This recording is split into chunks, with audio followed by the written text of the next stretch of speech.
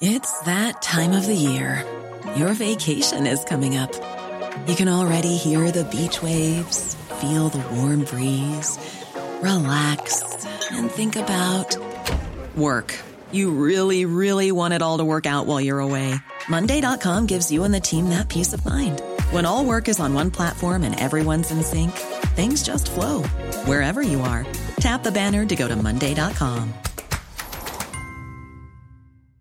Quality sleep is essential. That's why the Sleep Number Smart Bed is designed for your ever-evolving sleep needs. Need a bed that's firmer or softer on either side? Helps you sleep at a comfortable temperature? Sleep Number Smart Beds let you individualize your comfort, so you sleep better together. J.D. Power ranks Sleep Number number 1 in customer satisfaction with mattresses purchased in-store. And now, save 50% on the Sleep Number Limited Edition Smart Bed for a limited time. For J.D. Power 2023 award information, visit jdpower.com/awards. Only at a Sleep Number store or sleepnumber.com.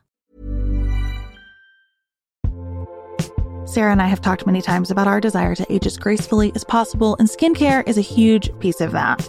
I spend a lot of time and money thinking about my skin, and I have added Ritual to my routine, which just gives me a lot of comfort. Ritual is here for us.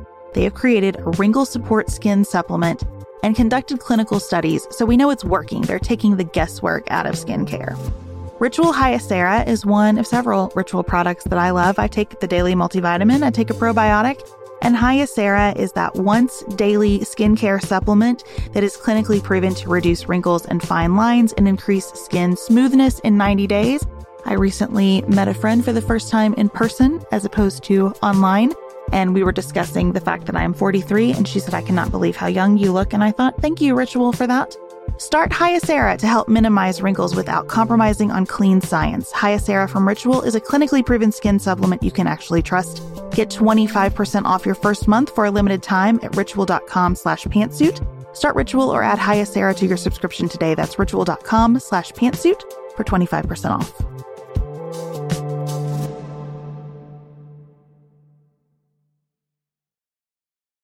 Social media has been dominated by the serious stories of immigration atrocities and less serious stories about jackets and restaurants. We cover the news in a lightning round and talk with Tiffany Bond about her independent run for Congress in Maine. This is Sarah from the left. And Beth from the right.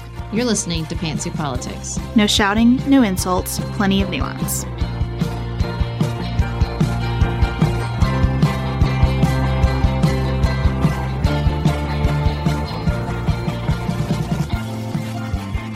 To another episode of Pantsuit Politics, everyone. We are so excited to be here again with you this week. And we also wanted to take a moment to say our two primary forms of communication we spend the most time on are Instagram at Pantsuit Politics and our email list, where we send an email every Friday with the articles, books, podcasts we're listening to, and additional listener feedback. So if you want a little bit more from Pantsuit Politics, go to pantsuitpoliticsshow.com and sign up for our email. If you spent any time on social media this weekend, it probably gave you a headache like it did me. And we have recognized before that we have to talk about what people are talking about before they will listen to the things they're not talking about. So here we go in our lightning round format. Dylan, please put 6 minutes on the clock for the following 3 stories.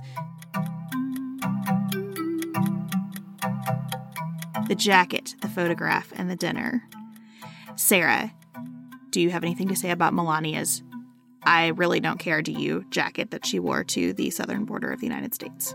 I really appreciate the First Lady making a visit to immigrant children and bringing attention to that issue. I usually find Melania's choices of fashion deliberate and sending a message. I do not usually find them to be on message with the administration. So I think her choice of that jacket, especially considering that she is an immigrant herself, that she is a mother, and that she issued an independent statement on the separation of families, to be her "I don't care about immigrants" statement as it was interpreted. I don't know. I'm not inside Melania's mind, but I would prefer to focus on the fact that I do appreciate her visit to those children. I agree that I appreciate her visit. I thought the jacket was in very poor taste. I also thought it was confusing because isn't it hot in Texas right now? The whole thing. Well, she just wore it on the plane. She didn't wear it in Texas. She wore it on the plane, and then when she got there, it was not on. At least that was my reading of it. I also would like Robin Given of the Washington Post to get back from vacation and tell us all what to think about this. I would prefer to be done talking about the jacket. So let's move on. The photograph that has become an iconic image already of a young girl crying at the border, that later some reporting came out that she had actually not been separated from her mother, which the White House has used as a talking point about fake news. Sarah, your thoughts? I don't want to go first. Okay. I don't always want to go first on the lightning round. Here's what I'll say then. Okay. I think that if you read the backstory on this child and one had no further questions, then we're operating from different places. Because the backstory came from her father, who was not on board with her mother bringing her to the United States. So if you took that without any further questions, you and I are operating from a different set of life experiences. I also think if you read that entire backstory and were someone like the White House press secretary who tweeted about this and you felt totally vindicated, we're also operating from different life experiences. I think that image is a powerful one. I think the fact that it was not used as judiciously as possible is really unfortunate. I also don't think that that negates anything that's going on, nor is it even on the top 100 list of important things about what's happening at the border.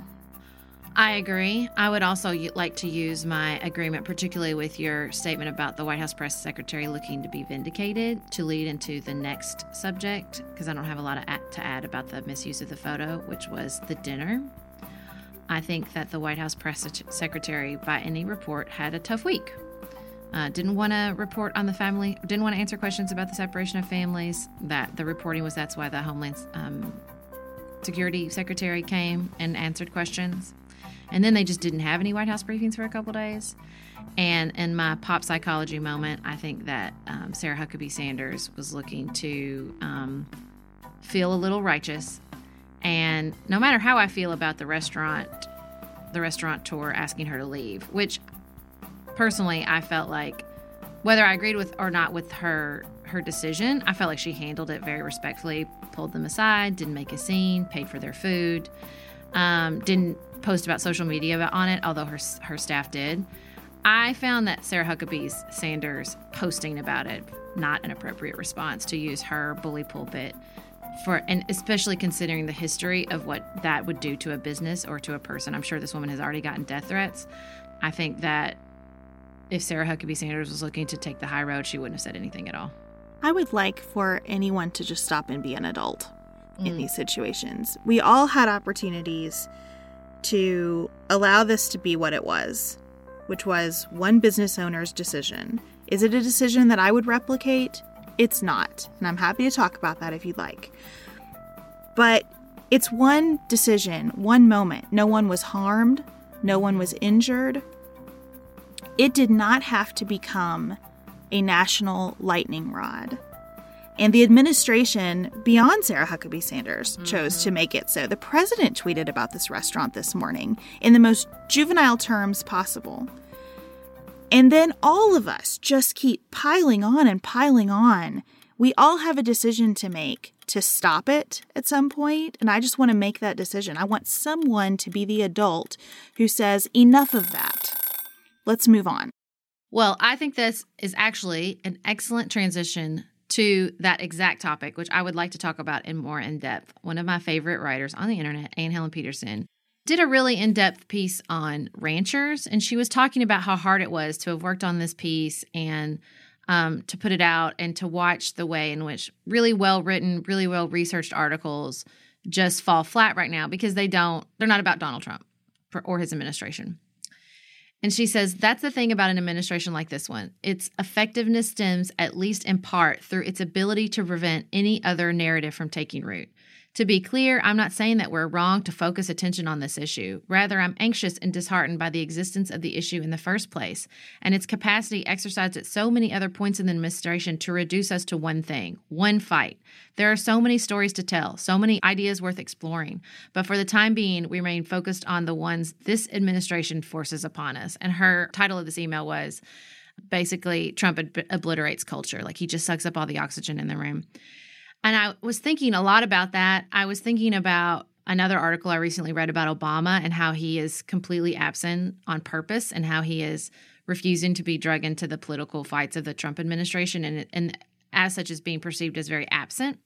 And I was also thinking a lot of articles combined.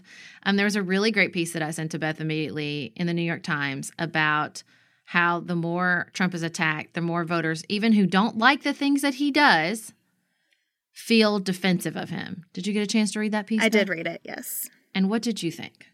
I think it is confirmation of what I have personally observed in my life. The second I read it, honestly, the first thing I thought is, boy, the New York Times is going to be dragged through the mud for even publishing this, right? Because that is the reaction right now. I texted back to you. What I keep seeing is an equal and opposite reaction for every single action. And if we're tired of that, we have to stop doing it. Yeah. And I'm really, really tired of it. And I can't stand the thought that anything I say or any of my reactions would push an independent, moderate, or even Republican voter further to support the president. I can't stand the thought of that. And I've been thinking really about this through the lens of what I'm calling verbal nonviolence. It's a term I've made up. I don't know, probably existed before me. But just the idea of what we were talking about on last week's show, the difference between what's wrong with you versus we don't do that. And we all see how he functions. We all see what kind of energy he perpetuates and thrives on. And I don't want to be a part of it anymore. I don't want to be a part of Donald Trump's a Nazi and anyone who supported Donald Trump is a Nazi. And look, it's the downfall of democracy. And even though sometimes I feel exactly that, I'm just really trying to be responsive and not reactive. Not because I think it's morally wrong to be reactive, but because I think it helps him win. And more than anything, I desperately don't want this administration to be successful. And the previous approaches I've taken, and I think the left has taken, and I think all of us have taken, are not working. His approval ratings are just fine. And this isn't a call for empathy for his supporters at all. It's just I don't want to perpetuate a cycle that I don't think is serving anyone. And we saw it in the election, and we saw it in the primary, and we just couldn't stop ourselves. And I'm primarily talking to the media. And I just think, y'all, we got to stop ourselves. Like you just said, we just have to stop. We got a message from our listener, Christian, on Instagram that was really consistent with what you read from Anne Helen Peterson. He said that he feels like the president forcibly makes you pay attention to him no matter how much you don't want to. Mm-hmm. He said that his wife showed him the Melania Coates story, and so he turns away from social media because it's so obnoxious. And then he looks at ESPN and something is streaming about the president and the Eagles. He said there's no respite and no reprieve, and it's true. And I think that what that ultimately has is a diluting effect on the important stories. I think you're absolutely right. There is no mystery about what we're talking about this weekend on social media. It is not a mystery that we have turned our attention to these nonsense stories about a coat and a dinner instead of talking about children being sexually abused by officers of the United States government in family detention facilities for about 10 years, it sounds like, right? And I think we just each have to make personal choices to zoom way out. Sarah, as my resource Sherpa, has offered me, I think, the best resource ever in launching rockets that you've been talking about from Rob Bell. I was thinking about all the things you've turned my attention to. This might be my very favorite. Ugh. It's so relevant and so great in so many ways, but it has me thinking a lot about parenting. And one of the points that he makes is that as a parent, what you teach your children, what you really try to talk to them about, is so diluted by everything they hear from you in the car and just by happenstance. Your intentional teaching moments with your children are diluted by their life experience of you. He says several times, they already know what you think about everything. Mm-hmm. So when you really sit down and focus and think you're creating a moment you're probably not. And I feel like that's what's happening in the news cycle. We think we're just really going to sit down and explain things to each other, but the conduct that we're all engaging in around politics in general is doing that anyway. And what we're telling each other is just, I don't like you. I'm against you. I'm against. And that leads me to like one more big picture observation, if I may. In thinking about parenting, I've really come to understand that we've been taking goodness for granted and focusing on success. So with our children, we talk a whole lot about how to make them successful, but not how to help them be good people. And I think in our civic dialogue, we are taking values for granted and talking a lot about how to win elections, how to be clever, how to get our message out. And to me, going back to exactly where this started with what President Obama is doing with the New York Times piece with Anne Helen Petersen, we are taking seriousness for granted. And we can't do that anymore. One of my favorite things about the Obama article is they said, if you know anything about Obama, if you feel like you understand what motivates him, then you have to understand that his reaction to this is a sign of his optimism that, the American experiment is bigger than Donald Trump. And I know, I'm tearing up because sometimes I don't feel that optimism.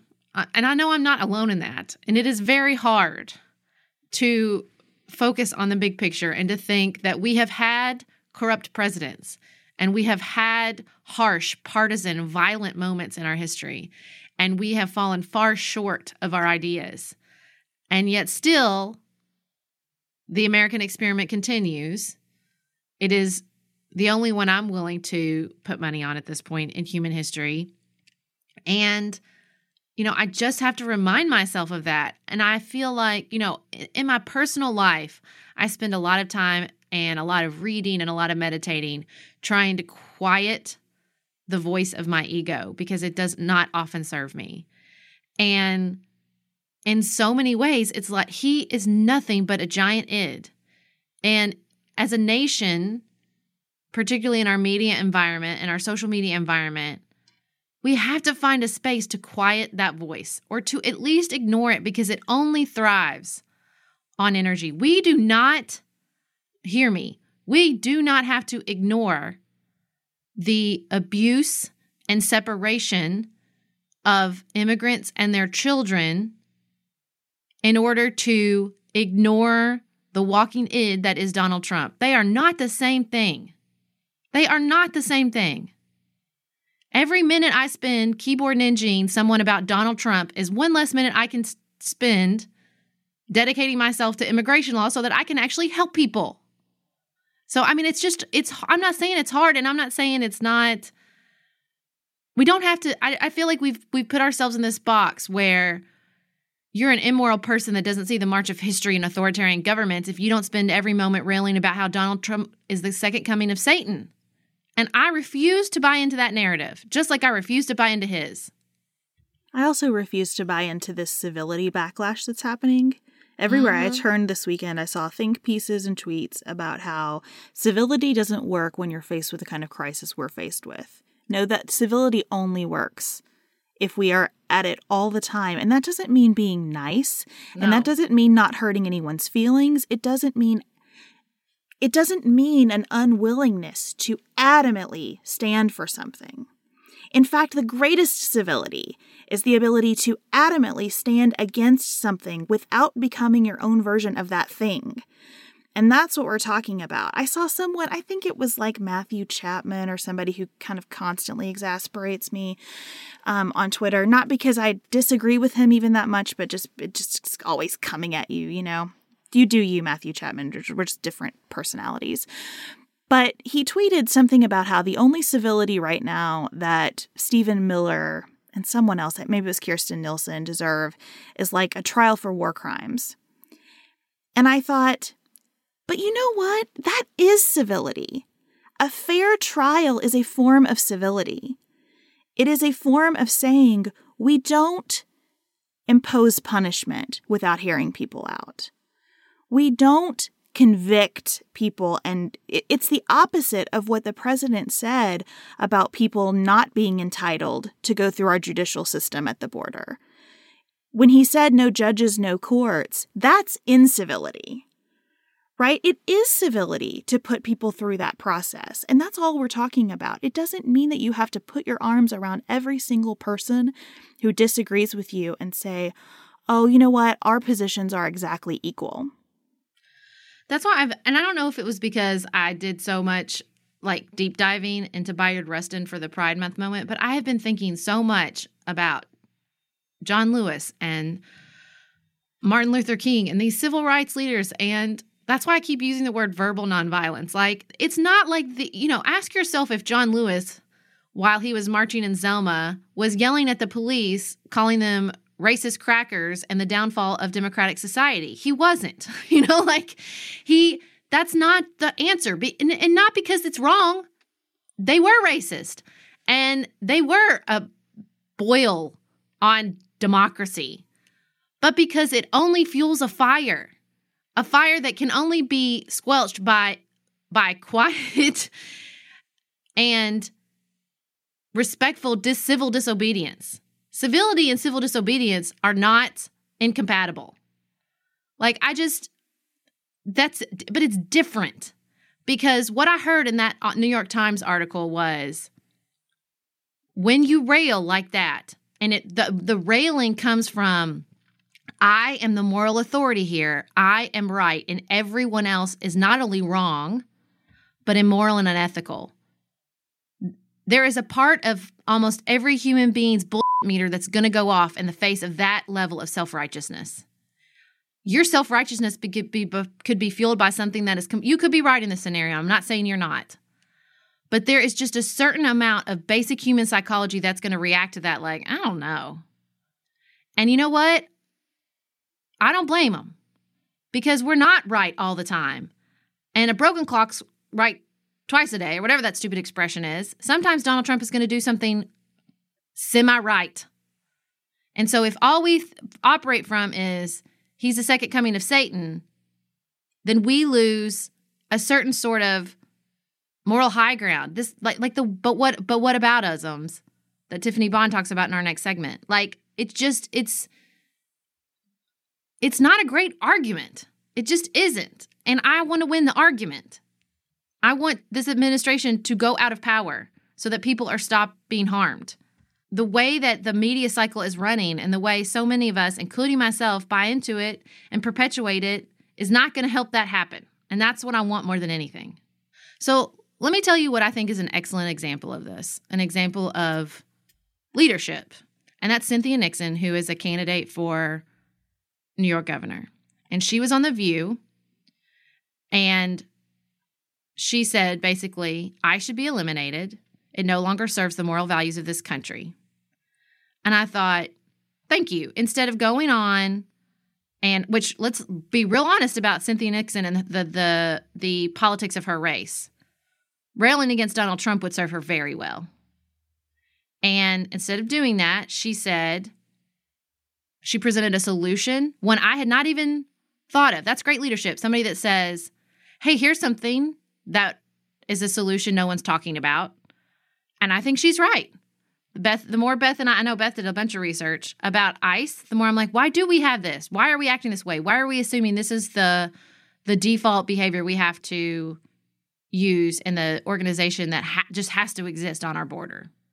And it hasn't existed that long. Right. Why do we have it? We have it because of September 11th. Mm-hmm. This is something we will return to when we talk about that in July. But we have it because we decided, as part of our efforts to combat terrorism after September 11th, we decided that immigration, all immigration, was a threat to our country's existence. And that is a premise that I think we need to reconsider. But it's a premise that's obviously taken hold. We have conflated a lot of things that shouldn't be conflated. But here's what I want you to know. So that started after September 11th. We're talking about a program that is not 20 years old. By 2013, this is from a short and brutal history of ICE, which we will link in the show notes. By 2013, the United States was spending more money on immigration enforcement than all other federal criminal law enforcement agencies combined. Partnerships, both formal and ad hoc, with local police have given ICE an unprecedented presence in communities across the country. It also has and makes steady use of its sweeping powers to surveil. This is an agency without proper guardrails. And that's something that, like you've said before, President Trump did not create, and President Trump is in love with, right? This kind of lawlessness in the name of law and order is something that the president really seizes onto. And it's something that Congress can do something about. And it won't without our sustained interest and action. I really appreciated an opinion piece from the New York Times that talked about ways that immigration can actually be handled without turning to ICE and agents with weapons and technology that's very scary.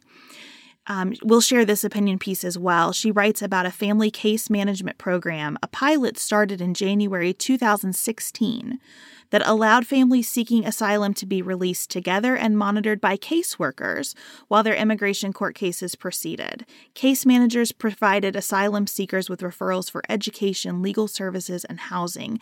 They also helped sort out confusing orders about when to show up for immigration court and ICE check-ins.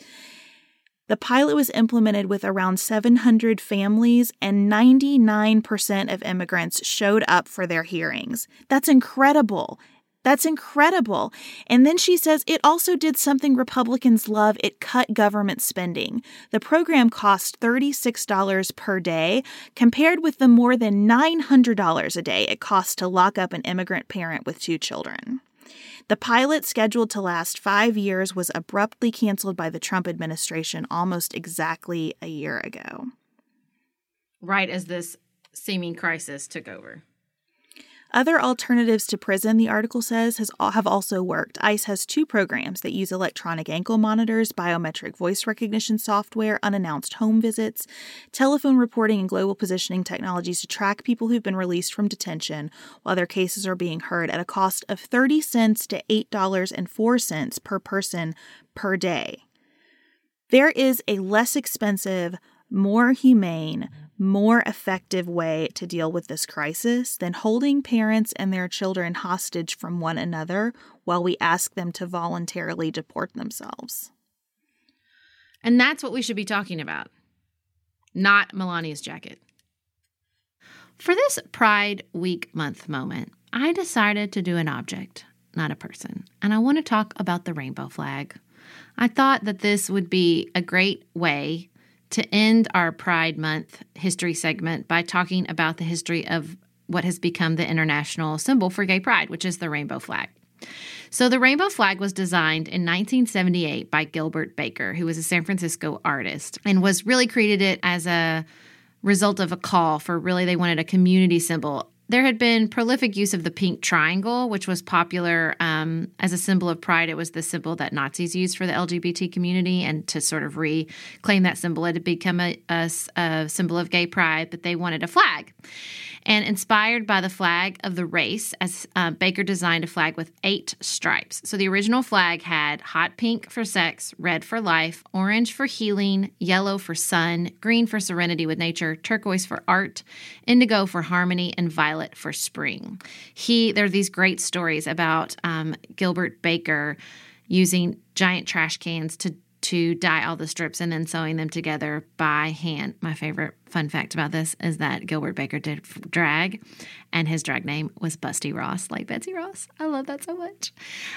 So he designed the flag for the 1978 Gay Freedom Day Parade, when it first began to be used and be symbolism for the gay community.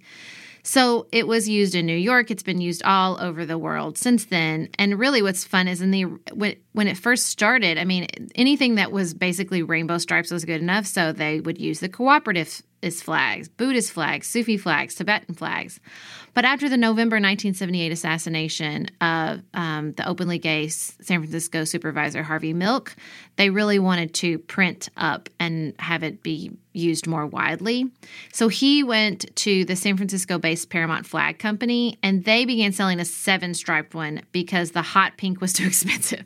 So hot pink got dropped and for a while, and it was a 7-striped flag. Now, the current version also has added the pink back into it. So now the 6 colors were incorporated into a 6-striped version, but then they added the pink at the bottom. So the current version is red, orange, yellow, green, just one blue, and then pink at the bottom. I am going to do sort of a more expansive version of Gilbert Baker's life on Patreon, the flag designer. But I thought that the flag itself become such an important symbol. I think it's really important to know how it started, who designed it, and how it's evolved over time. Thank you, Sarah, for that uplifting Pride Month moment. Next up, we are going to talk with Tiffany Bond, also an uplifting conversation about a real person running for Congress in the way that we all wish politics could be. We are special breakfast people here at Pantsuit Politics, but not just when Beth and I are on the road. The truth is, I want something warm from the oven every Saturday morning and Sunday morning. It's just the truth. It makes it feel special, makes it feel exciting. I don't want to work at it. So the first time I ever saw Wild Grain, which is bake from frozen subscription box for sourdough breads, fresh pastas, and artisanal pastries, I was obsessed. You guys, I've been a member for over a year. It's amazing. It's so easy. Every item bakes from frozen in 25 minutes or less, no thawing required. You can fully customize your Wild Grain box. You can choose any combination of breads, pastas, pastries. You can even build a box of only breads, only pastas, or only pastries if you'd like. And for a limited time, you can get $30 off the first box, plus free croissants in every box when you go to wildgrain.com/pantsuit to start your subscription. Sometimes I make one single croissant just for me because I want to feel special, and they're so good. You heard me. Free croissants in every box. And $30 off your first box when you go to wildgrain.com/pantsuit. That's wildgrain.com/pantsuit. Or you can use promo code pantsuit at checkout. This show is sponsored by BetterHelp. Can I get something off my chest? Every day I feel a little pang of sadness because I think about Griffin going away to college. Y'all, he's a freshman in high school. This is not healthy or normal. This is why I have it on my list of things to talk to my therapist about. We all carry around these things, big and small. When we keep them bottled up, it can start to affect us. Therapy is a safe space to get these things off your chest and to figure out how to work through whatever's weighing you down. If you're thinking about starting therapy, give BetterHelp a try. It's entirely online, designed to be convenient, flexible, and suited to your schedule. Just fill out a brief questionnaire to get matched with a licensed therapist and switch therapists anytime for no additional charge. You gotta get it off your chest. And you can get it off your chest with BetterHelp. Visit betterhelp.com/pantsuit today to get 10% off your first month. That's BetterHelp, HELP.com/pantsuit. Looking for the perfect gift to celebrate the moms in your life? Aura frames are beautiful, Wi-Fi connected digital picture frames that allow you to share and display unlimited photos. It's super easy to upload and share photos via the Aura app, and if you're giving an Aura as a gift, you can even personalize the frame with preloaded photos and memories. You guys, I love my Aura frames. I have one in my office. I have one in my kitchen. I have given one as a housewarming gift. I have given one as Mother's Day, Father's Day. They are the most amazing gifts because this app is a game changer, in my personal opinion, in digital frames. It makes it so easy to get the pictures on there and even videos. It plays like you're in Harry Potter, you guys. It is the best. I love mine so much. And right now, Aura has a great deal for Mother's Day. Listeners can save on the perfect gift by visiting auraframes.com to get $30 off plus free shipping on their best-selling frame. That's AURA frames.com. Use code PANTSUIT at checkout to save. Terms and conditions apply.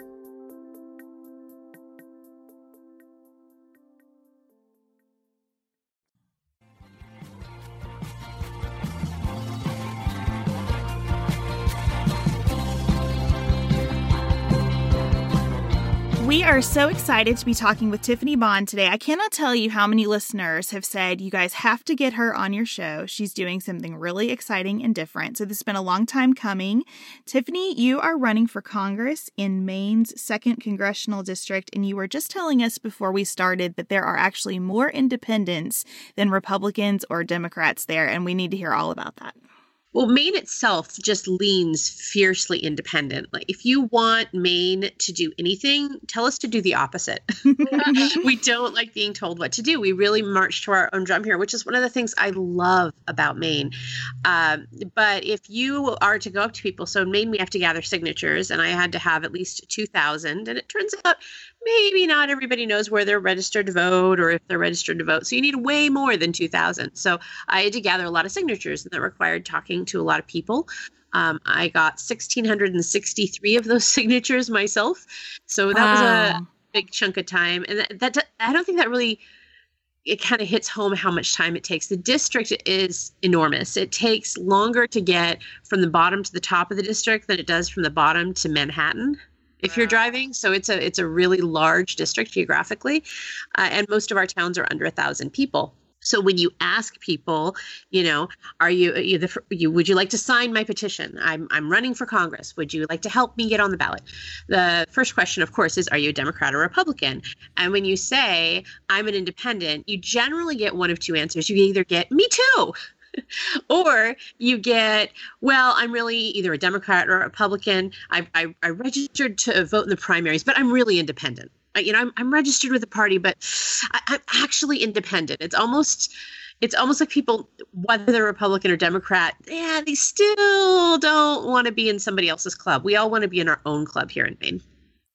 I think that's great. So did that make it easier or more challenging, you think, to get on the ballot? I would not say that getting on the ballot is easy. and that goes if you're in a party too. It's a trade-off. So if you are in a party here, and this is going to get into the kind of wonky nerd contingent you have if they're into this. If you are in a party, there's things you get. You have events, you have structure, you have people who are sort of built-in volunteers. That's really helpful. And you only have to get half as many signatures. So where I needed 2,000 signatures, somebody running as a Republican or a Democrat would only need 1,000, but they have to be from people in your party. The good news is if people show up at an event and they say they're a Democrat, you probably got a valid signature there, and it's probably going to certify. We have a multi-step process. So you collect signatures. If you're independent, anybody who's a registered voter can sign. But again, if you're an independent and it's anybody, a lot of people don't know if they're registered to vote or where their last address was. And so a lot of those don't certify. I had a really pretty low rate that didn't certify. Mine was under 18%, but a lot of campaigns I've heard have around 30. I haven't verified that information, but that's what I've kind of heard in process. So you have to go and collect the signatures, and they have to be collected from registered voters in your district. And then you have to go to each individual town and have them certify the signatures. So we check every single signature in the state of Maine to make sure that the person is actually a registered voter where they say they're a registered voter. And then you go get all those. If you go to the clerks directly, they will notarize them for you for a fee. Or if you don't want to pay that fee, or if you're sending them in the mail, before you go to the clerks, you actually have to stop by a notary and swear that you collected all of those signatures yourself. Then you go pick them all up, or if you have enough time, you get them mailed back to you. And you repeat that process over and over and over again until you have the number you need. So it's a really intense process in Maine. I would say that we don't have a lot of fraud getting on the ballot here. Yes, although we've had some interesting things, particularly this year with other people getting on the ballot. So I recommend Googling Maine politics. It's very entertaining. Well, tell us about what motivated you to run. Part of the reason that I think listeners connected us to you is because you do these epic Twitter threads where you've actually read what's in a bill and explained that to people, which is right up our alley here. Is that kind of the genesis of your run, just that we have all this going on and no one seems to know what they're really talking about? What really caused me to run was more than just reading the laws. It was that my clients were getting impacted. I have a lot of clients in the 2nd Congressional District. I worked there for several years. And the average household income of the 2nd Congressional District is about $40,000 a year. If you compare that to the 1st, it's the 1st Congressional District's more like 60. So it's a pretty rural, very poor area. And a lot of people have more than one child, and the wages are fairly low. And so if you try to separate out those households, whether you're $1 million household, you're a $40,000 a year household, you have way less money than you did before. And if you're in the $40,000 or less, which many are, then you really are going to struggle. And a lot of the safety nets have been picked at pretty hard. And it's in a way that's not necessarily beneficial to society. And it's in a way that probably costs us more. Things like healthcare, if you have parents that are separated and mom has been out of the workforce taking care of the kids, and the kids, maybe the youngest ones in pre-K, our pre-K programs here, a lot of them don't run full day. I know the one that my son was in ran from like 8:20 to 1:20, so not enough time to do anything other than maybe a load of laundry in there. It's very difficult to work with that. So you have to look at what makes sense as far as balancing the programs that governments help with and the programs, the impact of programs when we are not helping people out who are in the lower strata. And the bottom line is, if we don't have those safety social nets in there, whether you're a Democrat or a Republican, it's going to cost us all more. It's going to cost us all more in humanity. It's going to cost us all more in actual money. So it makes sense to work on those. And so I read the bills because they do impact my job. Federal law has a lot more interactions with family law than I think a lot of other areas of law. Tax code impacts us, how they handle Social Security disability impacts us, how they handle a wide range of stuff. It impacts family law. Healthcare is a big one. And as I've been reading through the bills, they've just been getting progressively worse. And they're progressively worse to the point where they're causing actual harm now. So I started looking at the people who were jumping in the race, and there was a shocking amount of men. I think at the high point, I was running against 11 men. There was a really lovely woman who popped in the race for about 5 minutes, Danielle. It was actually a little longer than 5 minutes. It was a couple weeks, but she popped in and out. And so it's been me running against a gaggle of men, and they just didn't have the skill set where they really focused on the words on the paper. And that's important. We've been missing that a lot in Congress. So I wanted us to have someone, at least an option, that said, hey, if you've always wanted to kind of sort of send your best friend who also happens to know about the law, who you trust to take care of you, and they actually pay attention to it, and they'll explain it to you if you want to know, but maybe you don't want to know most of the time. You just want to know that somebody who does know it is there. Wouldn't it be great to have that person running? Just a normal middle-class person. And what that evolved into is sort of a personal challenge. Like, can a middle-class qualified person run for Congress without selling out, without taking huge amounts of donor money, without taking any money at all? So I'm actually running my campaign for less than $5,000, and just be qualified and do the job for a paycheck, so you always know who they're working for, and do it with ethics. And so that was sort of my personal challenge. Can I, as a middle-class person, do this job? Can I pass through this reality TV show interview that is a total circus to a very grown-up, very responsible job that requires somebody who not just understands the law, but fundamentally loves it and wants to protect it? Well, it's like you're saying, do we still have a citizen government? It's amazing. Yeah, no, well, yeah. But isn't that the question? I mean, how many people do you talk to and they say, oh, well, Congress isn't like us, but they should be. Right? I mean, not everybody should be a lawyer, but we should have a few lawyers. Not everybody should be a doctor, but we should have a few doctors. We should have some people who've been single parents. We should have some people who've seen or felt the impact of these laws. We should have people who, when they read the laws on the page, they aren't ethereal. They need to be real. They need to know that when you put a little asterisk in there, the difference between and or is whether or not kids eat. That's important. And we've been skipping that. We have people that aren't proficient in reading the bills. I've had a few people tell me, oh, they've got staff for that. No, that's the job. That's the whole job, right? It's such an important job that they really didn't give Congress much else to do, because these federal laws, they are the framework for our country. And so if we don't have people in there that A, love them, that B, are really committed to making sure they're the best laws that we can make, that are safe, that are cost effective, that they aren't too much of a burden, that are also humane, and that really make for a better society. And if we don't have people that really see themselves as sort of guardians of the law. I mean, that's the best superhero power I have. I mean, I've got pens in my hair. I've got Post-its all over the place. I definitely am not who you want to call in a car accident. But if you want somebody to safeguard your law and say, this is bad, we shouldn't do it, that's the closest I have. And I promise not to wear spandex. Well, and as someone who's served as the staff, when people say, oh, they have staff for that, that is not only are most congressional offices understaffed because of budget cuts and a lot of reasons. Not only are they dealing with constituent services and a lot of other things. It's not that they're bad people. They're not. But it's also an incredibly limited life experience. It is most congressional staffers are from upper income families because they can afford to live on very low congressional salaries in a very high cost of living city like Washington, D.C. They come from a sort of very small pool of college experiences and life experiences. And so even if you want to say, oh, they have staff for that, yeah, but the staff's experience, that's not a citizen government anyway. I mean, it is, but it's just a very limited type of citizen. Well, and if you want to have a staff book club where people take off chunks or they take the whole amount, but the person who's voting on it still reads it and you get different perspectives, that's fantastic. I mean, that's a great way to run it.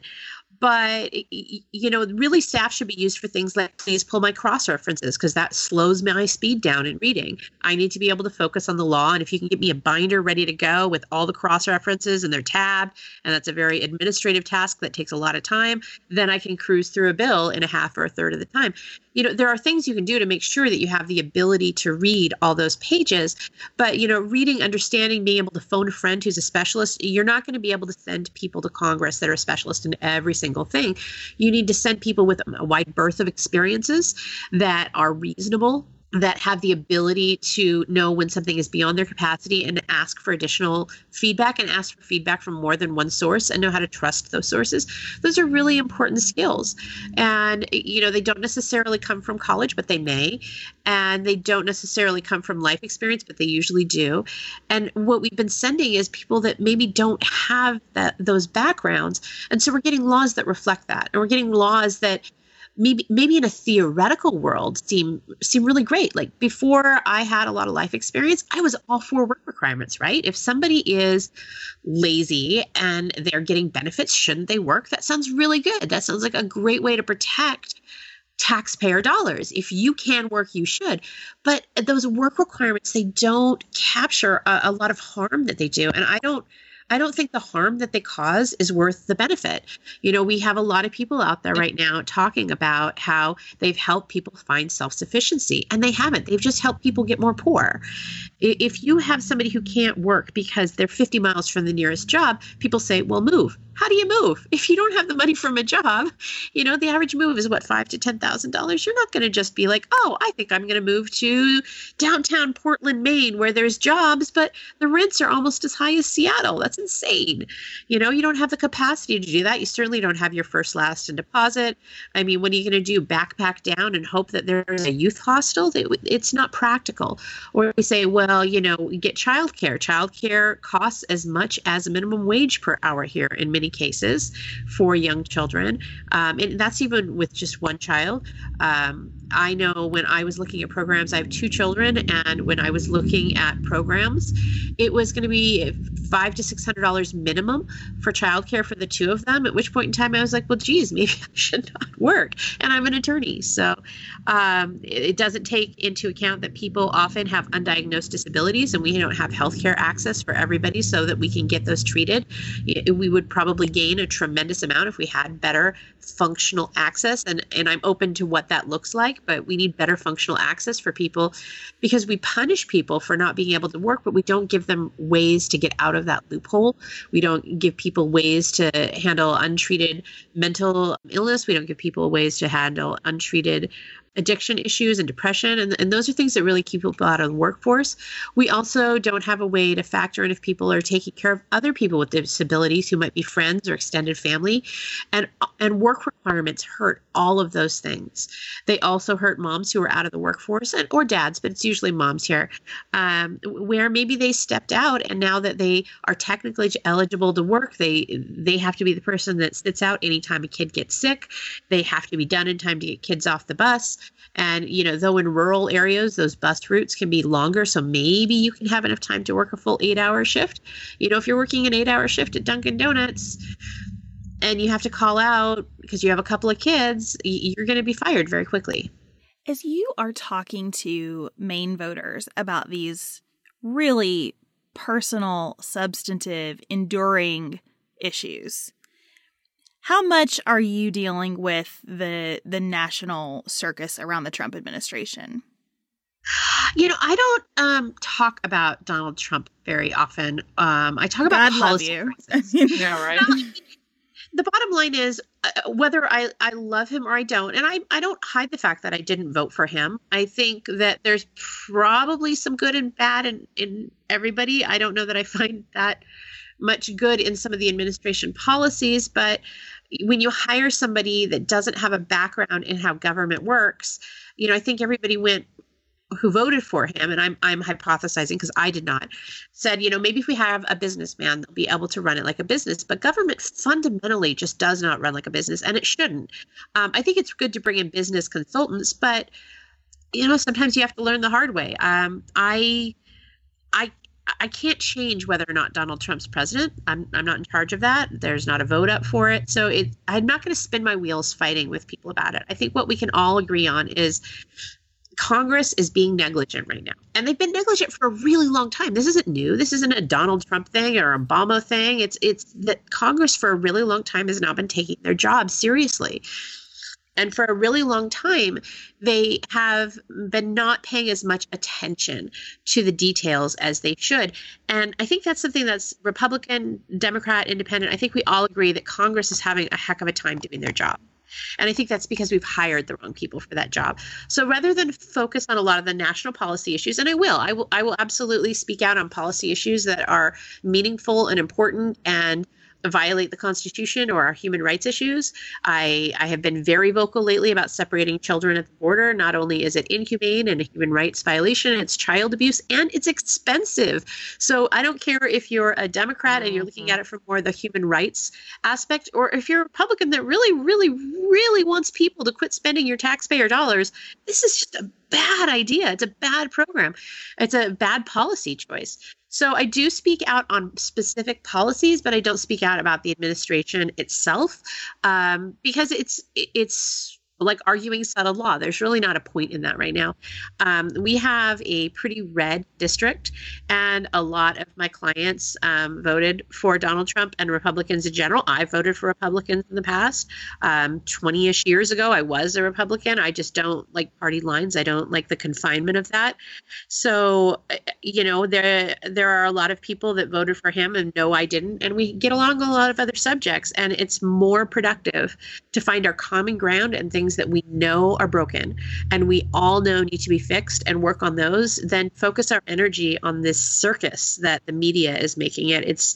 The media is making it that way. The administration's making it that way. We're fighting with each other, and we're fighting about stuff that either isn't important or that we actually agree on. Well, and I think that's probably why we should have a few more independents in Congress. I think it's really easy to vilify the other side. I will talk to Republicans that think Democrats are just histrionic, nutty people that are coming at them in pussy hats. Yeah. And I will talk to Democrats, and there are some Democrats who think that Republicans are just all racist, horrible, awful people. And certainly there's a slice of truth for both of those, right? But it certainly doesn't apply to everybody in the group. So I find that most Republicans here are very sensible. I find that most Democrats here are very sensible. I find they all want the same things. We all want a functional economy. We want a safe place to raise our families. We want to not feel like the government is intruding on our lives, although that happens in different ways. And we have very, very similar end goals. We just have different paths to get there. And so we need to use those paths to make a better central path. I think that Maine presents such an awesome opportunity for that, because there seems to be like some states in which the state identity as independent is still strong enough to overcome the national environment of partisanship. And I think that's really amazing. And I'm super jealous of it as a Kentuckian. Well, I think it's actually increasing. Like, Yeah. there are so many people that identify as independents here. Right. It's quite literally almost every person I talk to. They might say, again, I might be registered as a Republican or registered Democrat, but I don't like some of the stuff that they're doing. Right. And there are valid benefits to both sides, and there's valid criticisms of both sides. Right. If you look at things like healthcare, I don't like the ACA. I don't think we should remove it.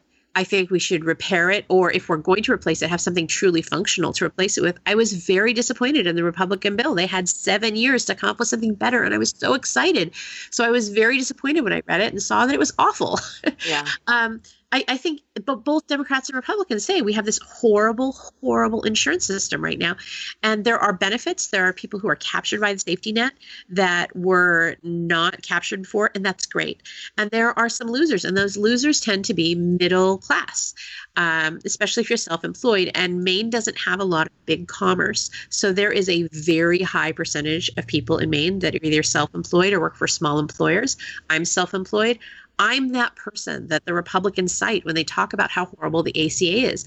Last year, my premiums were almost $1,000 a month, and they covered nothing. I ended up spending almost $20,000 last year on healthcare for my family of 4 that was healthy. Yeah. Right. My son, he is going into 2nd grade this year, but when he had just gone into kindergarten, I had the same plan. I've had a slightly different plan this year. I finally could afford an upgrade, so maybe I'll spend a little bit less on healthcare. But he had one night where he lost an argument to a radiator. It happens. We've got houses here, and he had to get 2 staples in his head. And because it's Maine and it was a Sunday night, nothing's open. It's, if it had happened at 2:00 on a Wednesday, I would have taken him to its regular doctor, but it really couldn't wait because it was bleeding pretty heavily. So we went to the emergency room. I have insurance, no biggie. No, it was over $1,500 for 2 staples. Yeah. So, add that to the premiums that are $1,000 a month almost. It really adds up. And so when the Republicans say this system is broken and you're in really red areas with a lot of self-employed, that's what they're talking about. It is broken for a big chunk of people. But instead of saying, the Democrats working on small pieces and saying, we totally agree with you, here's like 6 things we think could fix. Can we work on that? Or the Republicans, they're saying, let's just tear it all down because it sucks so bad. But the thing that we want to go back to doesn't exist anymore. So you can use that tension to actually make better law and create a better healthcare system. And that's what I would like to see us have independence for, because we need some people that can get in there and get them talking again. Everybody has stopped talking. So, Tiffany, let's fast forward and say that it is January of 2019 and you have won your race and you have been sworn in as the representative for Maine's 2nd Congressional District. How are you going to spend your first 90 days? What does our best friend, lawyer, fellow middle-class mom do as soon as she gets to Congress? So I'm a realist, and I think you can really pick apart maybe the congressional hopefuls that aren't, because I can tell you in the first 90 days, I probably won't accomplish anything. You're probably not going to accomplish anything until you've been there for a full year, because you're new. You have to learn the ropes. You have to learn the procedure. I know the law part. I can read the law pretty well, but how the intricacies work, how everything works together, even if you've studied it, if you haven't actually done the job, it's going to take you probably 6 months to become even slightly proficient. So I have an upper leg in that I can get in there and I can at least start reading law and marking it up. But that doesn't mean I'll have developed any of the relationships where anybody will really listen to me yet. So it's going to depend a little bit on the composition of Congress. And I think we need to be realistic with what we expect from our congressional representatives. We need to send reasonable, balanced people that pay attention to what's going on and have productive conversations with others about how to make it better. We don't need to send people who say, in my first 90 days or day 1, I'm doing X, because anybody who says that doesn't know how Congress works. It is very difficult to get a bill through in 90 days at all. I mean, we have children being ripped away from parents, and it's been going on for 45 days or more now, and we still don't even have a bill that's been brought to the floor to be voted on for something that's massive and important like that. And it should be an easy fix. It should be like a 10-page or less bill. Boom. It should be a really easy, really perfunctory, hey, let's not do this. It's a bad idea. Clearly, Congress needs to make a law about it.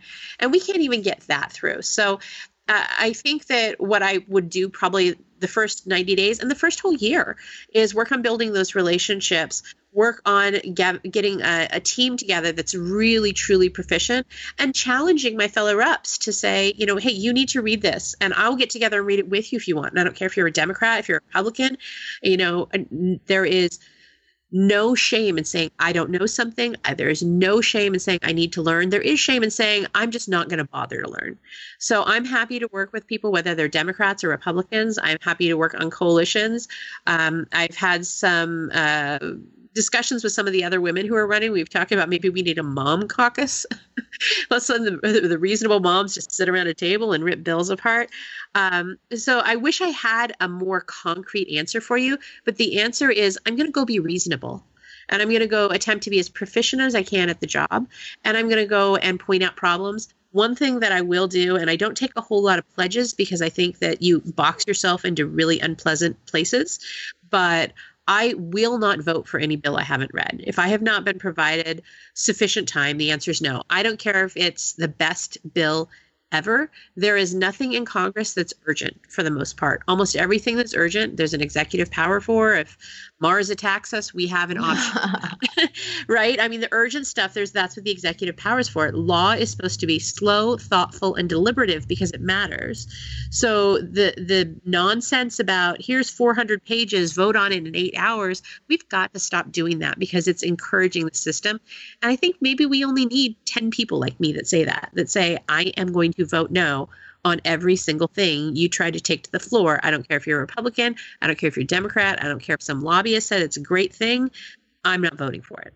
So, Tiffany, I think one of the reasons our listeners were so intrigued and keep pointing us in your direction is your pledge to not take donations. Tell us how you reached that conclusion. Tell us how that works in reality on a campaign.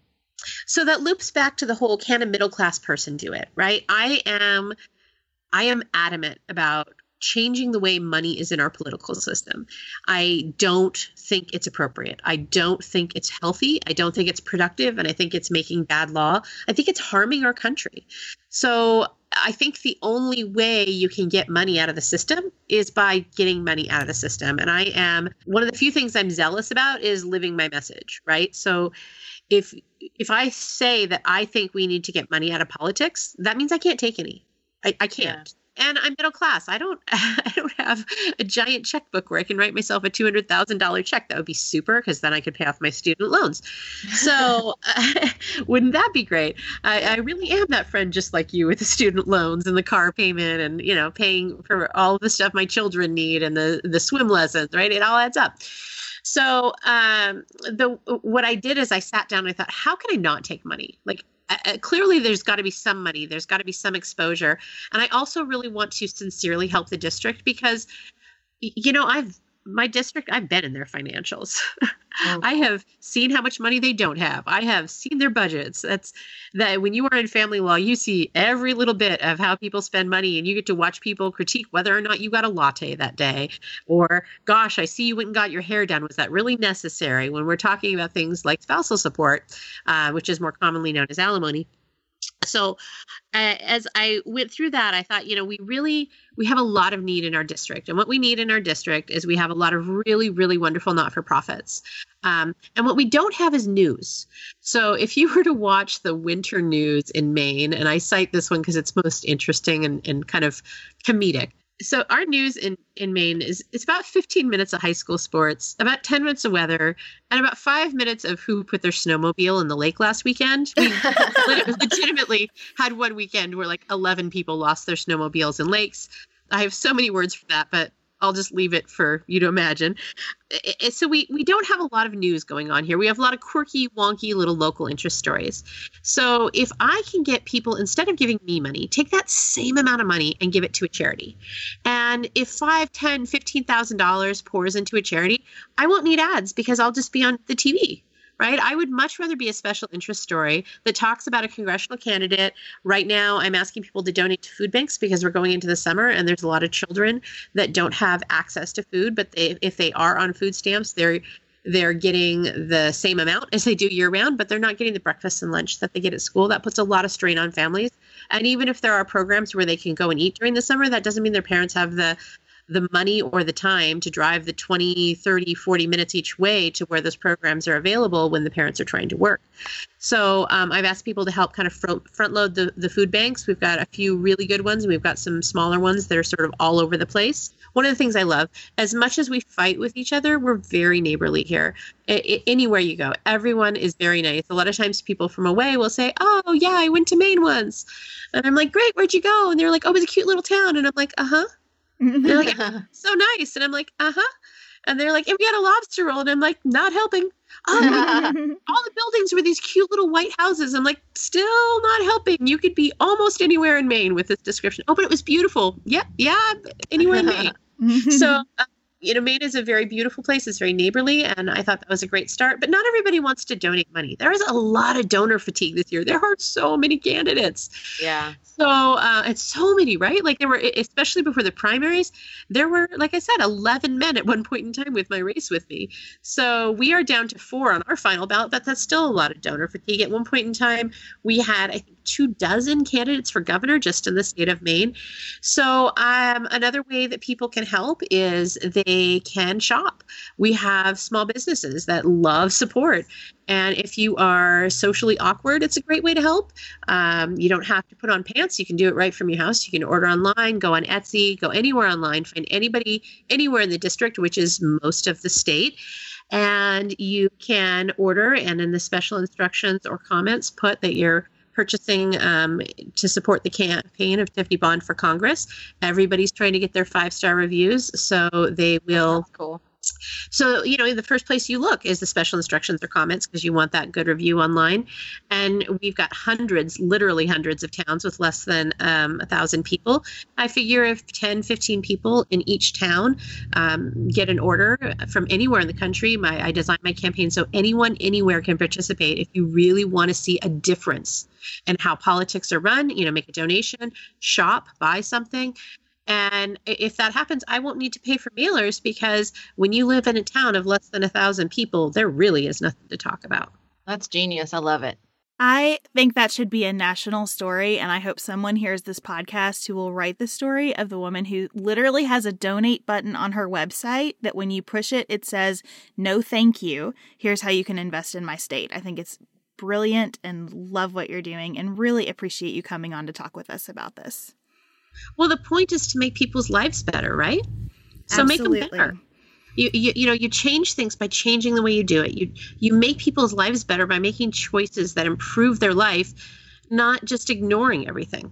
Tell our community where they can find you, where they can shop and support and on social media and on your website. Sure. I'm pretty easy to find. So my website is bondlikejames2018.com. My Twitter is @TiffanyBond, and it's Tiffany spelled just like the jewelry store.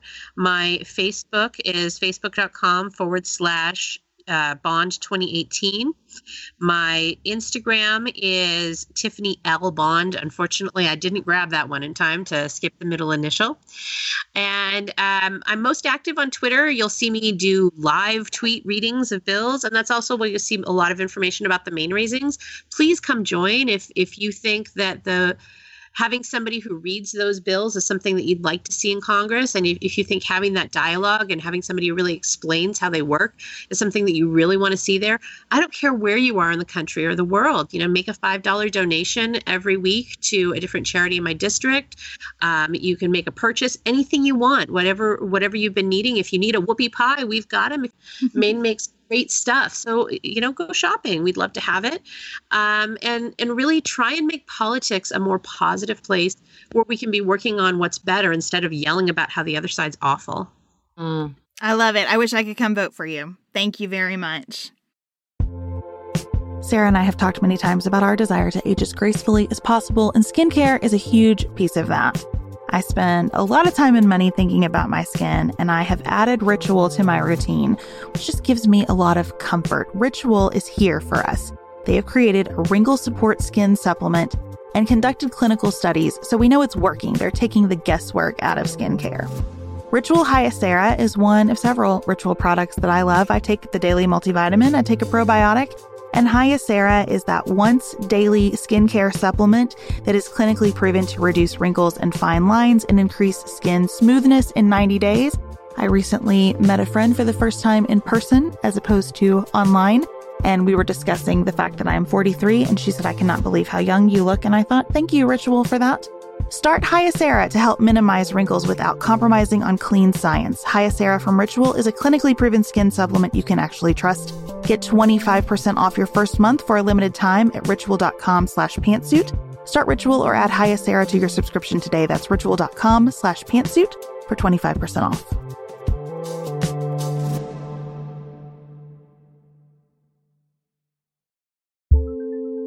Do you want a bra that's sexy or a bra that's comfortable? Thanks to Third Love, you can have both. Third Love was started to take all the frustration, ick, and ugh out of bra shopping. That's why they make solutions for every bra problem, aka problems. Their bras make it easy to bring back perkiness you haven't seen since high school, get smoothing you know where, and have straps that actually stay put. Designed at their headquarters in San Francisco and made from premium materials, they put every style through hours of wear testing on real women, including themselves, before it's given the stamp of boob approval. Comfort and support are guaranteed. Plus, whether you're a double A cup or an H cup, their virtual fitting room will help you find your perfect fit fast. And they've even invented half cups. No more feeling stuck between two cup sizes that don't fit right.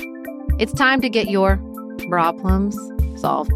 Visit thirdlove.com and get 15% off your order with code podcast15.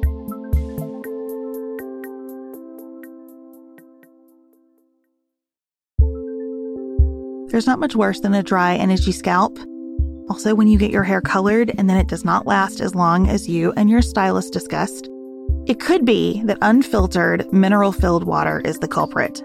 Hard water is a leading cause of damaged hair and dry, irritated skin, and about 85% of the United States uses hard water, filled with dissolved minerals and added chlorine.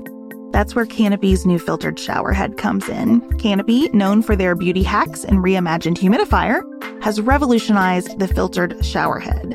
Dermatologists recommended this unique 3-stage filtration system greatly reduces contaminants and odors in your shower water, leaving you with healthy hair and glowing skin. Best of all, the Canopy filtered shower head is hassle-free. Installation is a breeze, and its unique quick-release filter replacement feature allows for seamless filter replacement unlike any others on the market. Go to getcanopy.co to save $25 on your Canopy filtered shower head purchase today with Canopy's hassle-free filter subscription. Even better, our listeners can use code PANTSUIT at checkout to save an additional 10% off your Canopy purchase. Hurry, your hair and skin will thank you.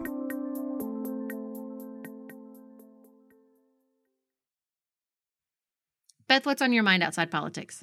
We had a delightful weekend because my girls went to see my husband's parents. And so we got to do lots of fun things. The thing I want to talk about the most is that we went to a concert at Riverbend in Cincinnati, which is kind of a place where, like, if you are really excited, this is what one of my friends said, if you're really excited about the concert lineup, you know you've hit that 35 plus demographic because it's a lot of like nostalgia. So we went to see Bare Naked Ladies, who are celebrating their 30th anniversary this year. That's amazing. Oh my gosh. Katie Tunstall opened. It was okay. It was weird. She was on the stage totally by herself, not with a band. Oh, that is and weird. Was kind of like running her own soundboard and playing the kazoo. It was strange. But then Better Than Ezra played, and then Bare Naked Ladies. Bare Naked Ladies, fine, okay, whatever. Better Than Ezra, amazing. They put on an amazing show. Was so great about it. I looked up their ages. They're all like late 40s, early 50s. They had on button-down short-sleeve shirts, jeans, tennis shoes. It was like a bunch of super sexy dads got together for like a campy, let's sing the songs we used to love tour. But they were phenomenal and totally in on the joke. Like at one point, the lead singer asked people if they had a lot of hair product going on that might be flammable because his next set was going to be on fire. And Chad and I looked at each other. We were like, they have dad jokes too. It's perfect. That's hilarious. So it was so much fun, and it just made aging look really great because they sounded better than ever. I've always loved their music and could listen to it all day, but we just had the best time. If you get a chance to see Better Than Ezra, you just have to go. It was pure joy. Well, I also had a kids-free weekend. My best girlfriend, Annie, friend of the pod, she's been on the pod before, and I went to Nashville. She'd never been there, so we took just a car trip through Music Row on Saturday night. She was like, yeah, driving through is good enough. I was like, I really didn't think this was going to be your scene. Nashville is just taking off. It is a hipster haven. They can't build stuff fast enough in that town, so it's always kind of a fun adventure to go there because I grew up going there because my whole a lot of my aunts and uncles live there, so I was definitely going to Nashville before it was cool. We had lots of yummy food, and we went shopping, and we went to the Frist, which has an amazing collection right now called Chaos and Awe about modernity, and they had like a virtual reality piece you could like float through, which was amazing. And we went to Ann Patchett's bookshop. I want to say Patronus. That's not right. It's Parnassus. Because I just live in Harry Potter world all the time. And that was awesome. It's much bigger than the last time I went there. So we just had a little Nashville weekend. And then when we got back, I had to take my oldest child to summer camp, and it's awful, and I hate it, and I want him to come home already.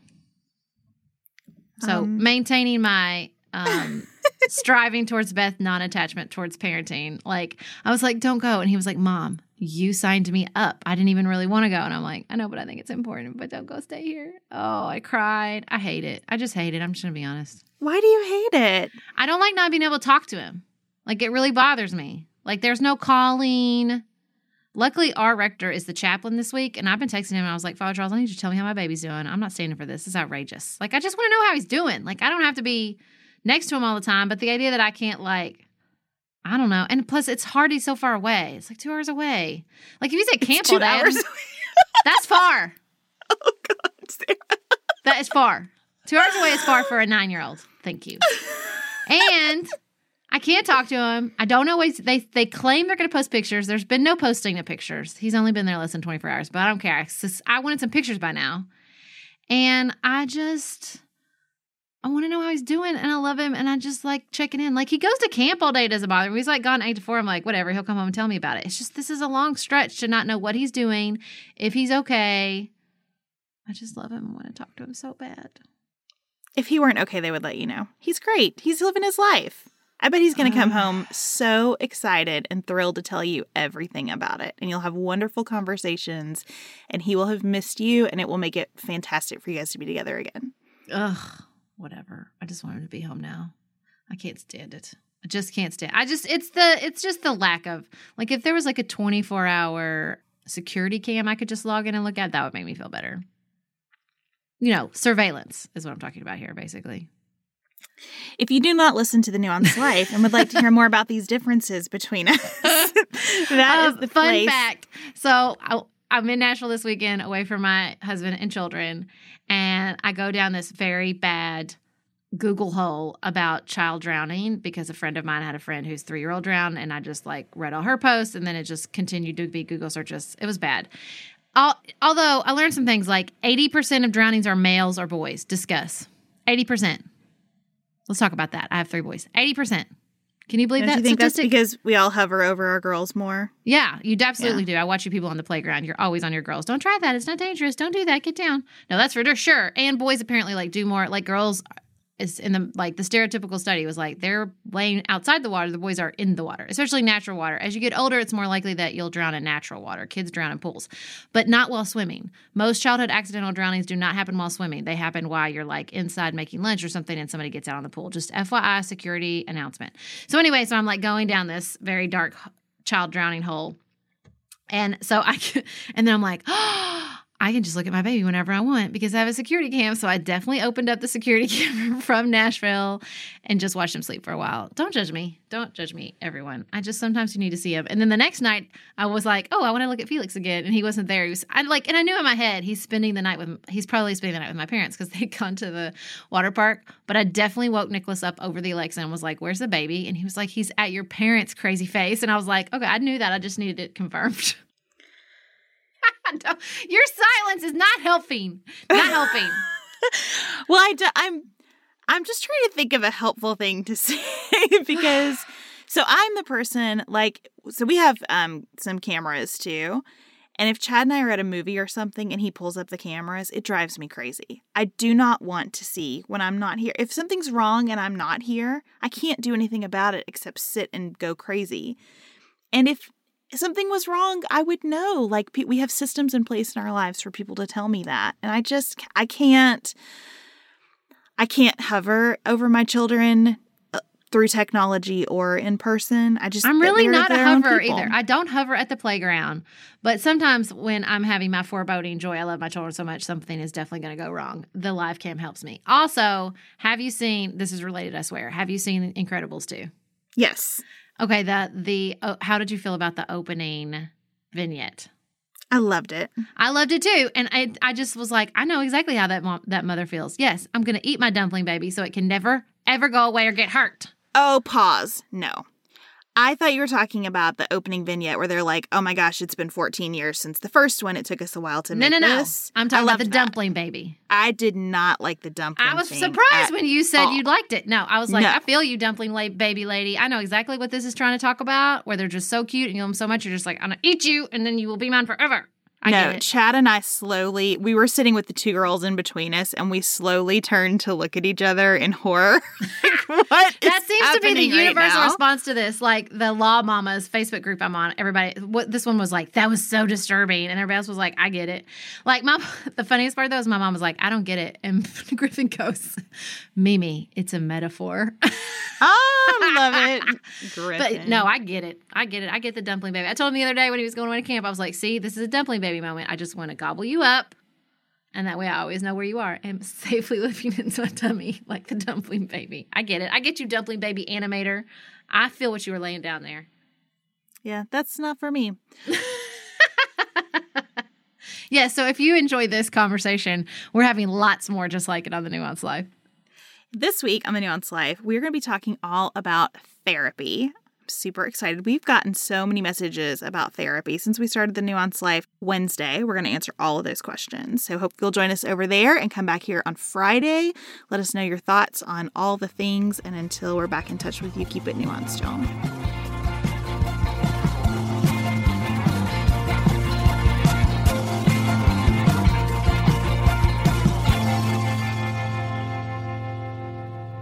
Pantsuit Politics is produced by Dylan Garvin. Elise Knapp is our production assistant. Dante Lima is the composer and performer of our theme music. Our show is listener supported. Special thanks to our executive producers, Tracy Putoff, George Niedermeyer, James Randall, Cherry Haas, Nicholas Holland, and Chad Silvers. To support Pantsuit Politics and receive lots of bonus features, visit patreon.com/pantsuitpolitics. You can connect with us on our website, www.pantsuitpoliticsshow.com. Sign up for our weekly emails and follow us on Instagram.